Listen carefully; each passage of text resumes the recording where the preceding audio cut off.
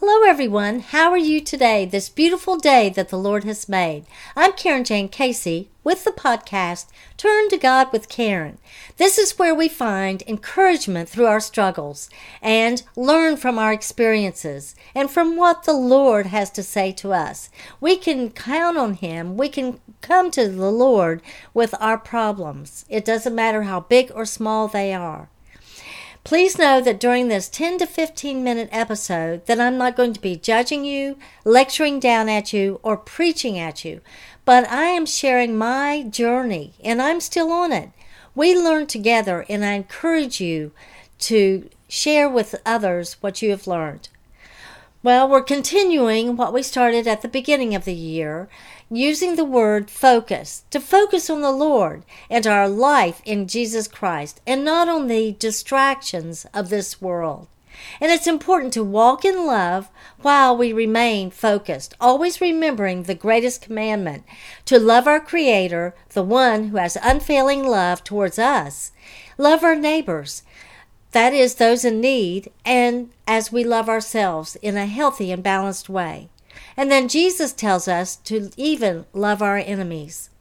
In March, we built on focus and on the Lord and love, and we looked at issues, problems that may serve to trip us up along our journey.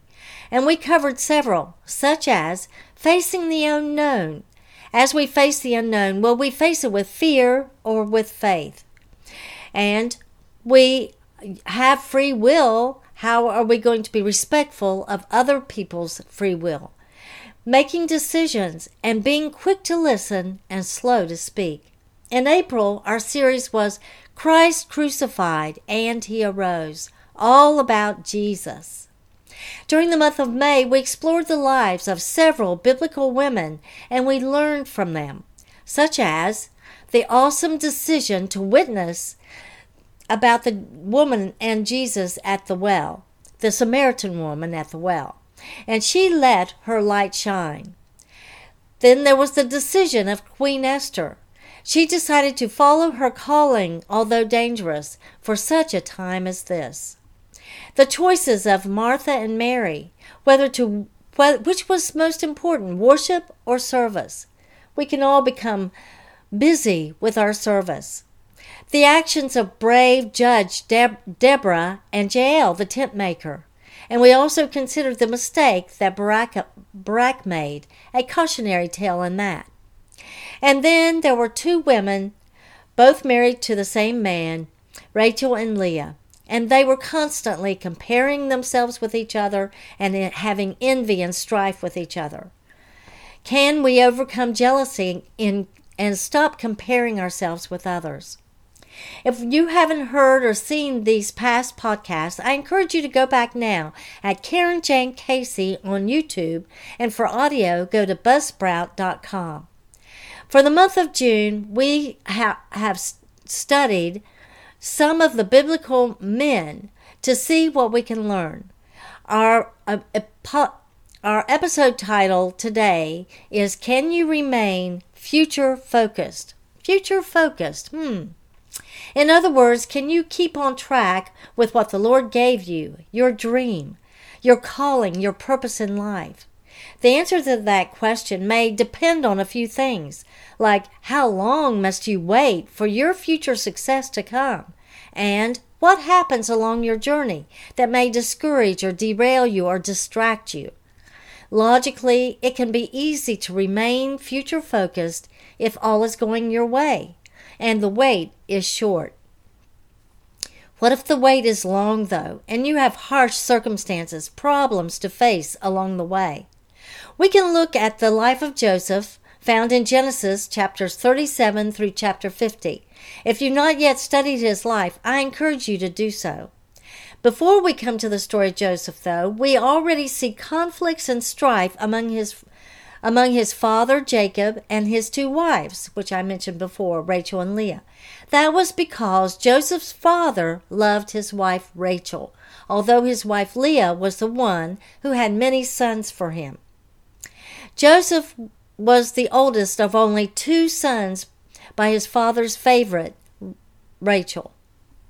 So the story of Joseph begins in Genesis chapter 37 with him being 17 years old, his father's favorite among several siblings. It's obvious that he is treated special. For instance, he was the one to receive from his father a coat of many collars.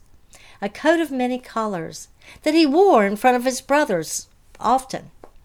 Joseph had dreams that he shared with his brothers, apparently oblivious to the fact that by sharing these dreams, he would enrage his brothers even more. But to Joseph, these dreams were a great future planned for him from God, and he was excited and encouraged about the future. How many of us have overshared or bragged or simply shared a great thing that happened to us, great plans the Lord had in store for us, without even realizing that it only brought our listeners to jealousy and anger? In Joseph's dream, he was of greatness, and the brothers, even his fathers, bowed down to him. Even though he didn't fully understand that dream at the time, they were full of promise for favor and success in his future. So what happened next? When the opportunity came, when they were far from home and alone with Joseph, the brothers devised a way to be free of him. At first, they considered killing Joseph. And then when a caravan was coming along, they decided to sell him into slavery instead. And he was carried along to Egypt. His poor father thought he had been killed by animals. During this time in Egypt, one of Pharaoh's officials, Potiphar, became his owner or his master. But the Lord was with Joseph, and he found favor with Potiphar. That is, until Potiphar's wife tried to seduce Joseph, and because he refused her, she then falsely accused him of attacking her. So what happened to Joseph? He was thrown into prison. What attitude would you have after you've been through such betrayals by loved ones and now by your master's wife? Lies. Joseph remained faithful and trusting that God had a good plan for his life. He could not possibly know when good things would happen, but he trusted in the Lord. And even while he was in terrible circumstances, the Lord continued to give him favor where he was. He continued to bloom where he was planted at the time. While Joseph was in prison, Joseph continued to receive the Lord's favor. The Lord made it possible for him to interpret the dreams of two prominent figures who were also thrown in prison: Pharaoh's cupbearer and a baker. Joseph correctly interpreted their dreams. The baker would be killed, but the cupbearer would be set free. And Joseph asked the cupbearer to remember him, but he was forgotten for a couple years. Can you imagine how you might feel if your source of getting out of prison forgot for 2 years? But yet he kept a good attitude. Even after he'd been forgotten, and it had many years since his original dreams as a teenager, Joseph maintained his trust and faith in the Lord. He knew that good things were going to happen to him. He believed his dreams would come to pass. And then, when the Pharaoh had disturbing dreams that no one could interpret for him, the cupbearer remembered Joseph. As it turns out, the Lord gave Joseph the ability to interpret these dreams. A period of great harvest would come over the land of Egypt for 7 years, and then a 7 years of devastating famine would immediately follow. Not only did the Pharaoh realize that wisdom that was in Joseph, but he also realized that Joseph had the Lord's favor. So then Joseph remained a faithful man of God. He kept it in his heart, the dream the Lord had given him of his future. And he did come to become the great controller of the grains in the land during the famine, making it possible for many people to survive, including his family. Eventually, the fruition of his dream did come to pass. Joseph's brothers, his family, did come to him for help, even not recognizing him at first. And his family did bow down to him as in the dream.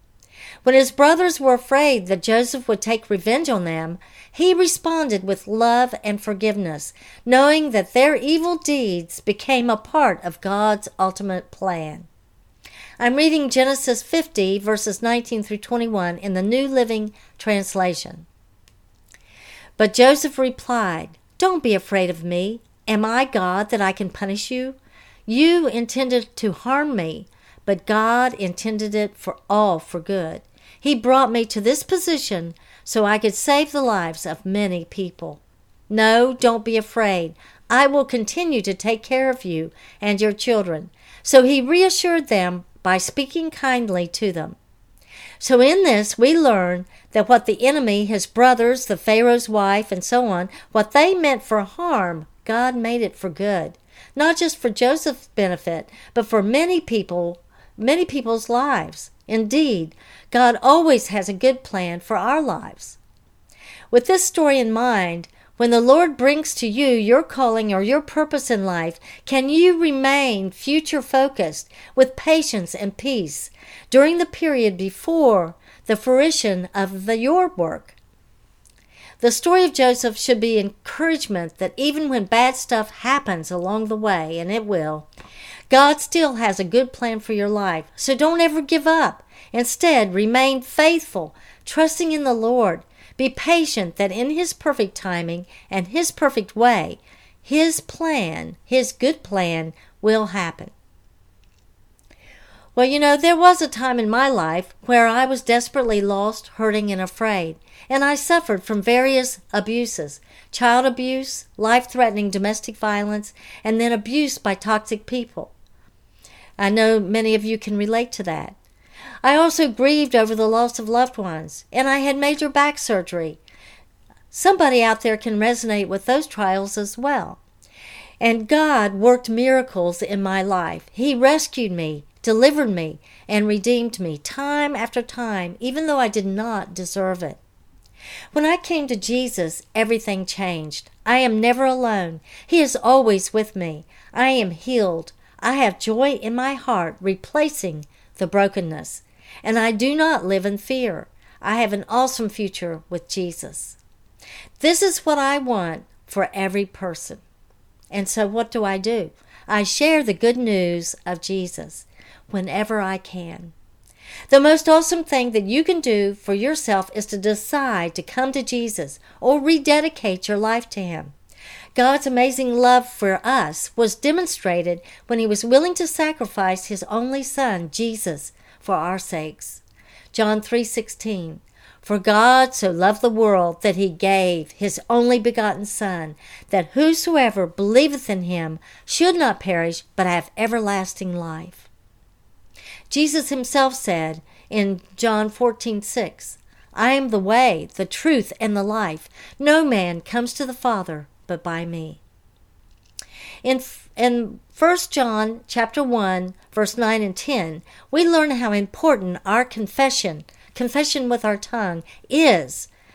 Confess the Lord and to confess our sins. And He is faithful and just to forgive us of our sins and to cleanse us from all unrighteousness. So in all of that, I encourage you, regardless of where you stand in your relationship with the Lord, I encourage you to please pray with me now and say it out loud. Dear Heavenly Father, I believe Jesus is the only begotten Son of God, and I know that Jesus suffered on the cross for me, for my sins, and He defeated death. He arose from the grave. But Lord, I'm a sinner. I ask you, forgive me. I repent of my sins. I walk away from them now. And please help me to stand firm, because I will be tempted. I need you, Jesus. I am hopeless. I am nothing without you. I ask you, Jesus, to come into my heart. I accept you as my Lord and Savior. And out of gratitude, I thank you, Jesus. I will serve you all of my life. In Jesus' name, amen. If you said this prayer with me, you have begun your relationship with Jesus. And I encourage you, study the Word of God and pray. Have a conversation with Him. Continually talk with the Lord. Learn about the character of Jesus and and learn the promises that He has for you. And as you do this, you will become more and more like Jesus, always praising, always obeying, filled with gratitude, and you will grow in your faith. I encourage, make Jesus, the Anointed One, your focus in life, and His unfailing love. Rely upon the Lord for help through all of your troubles, finding peace within despite what's going on in the world of chaos around you.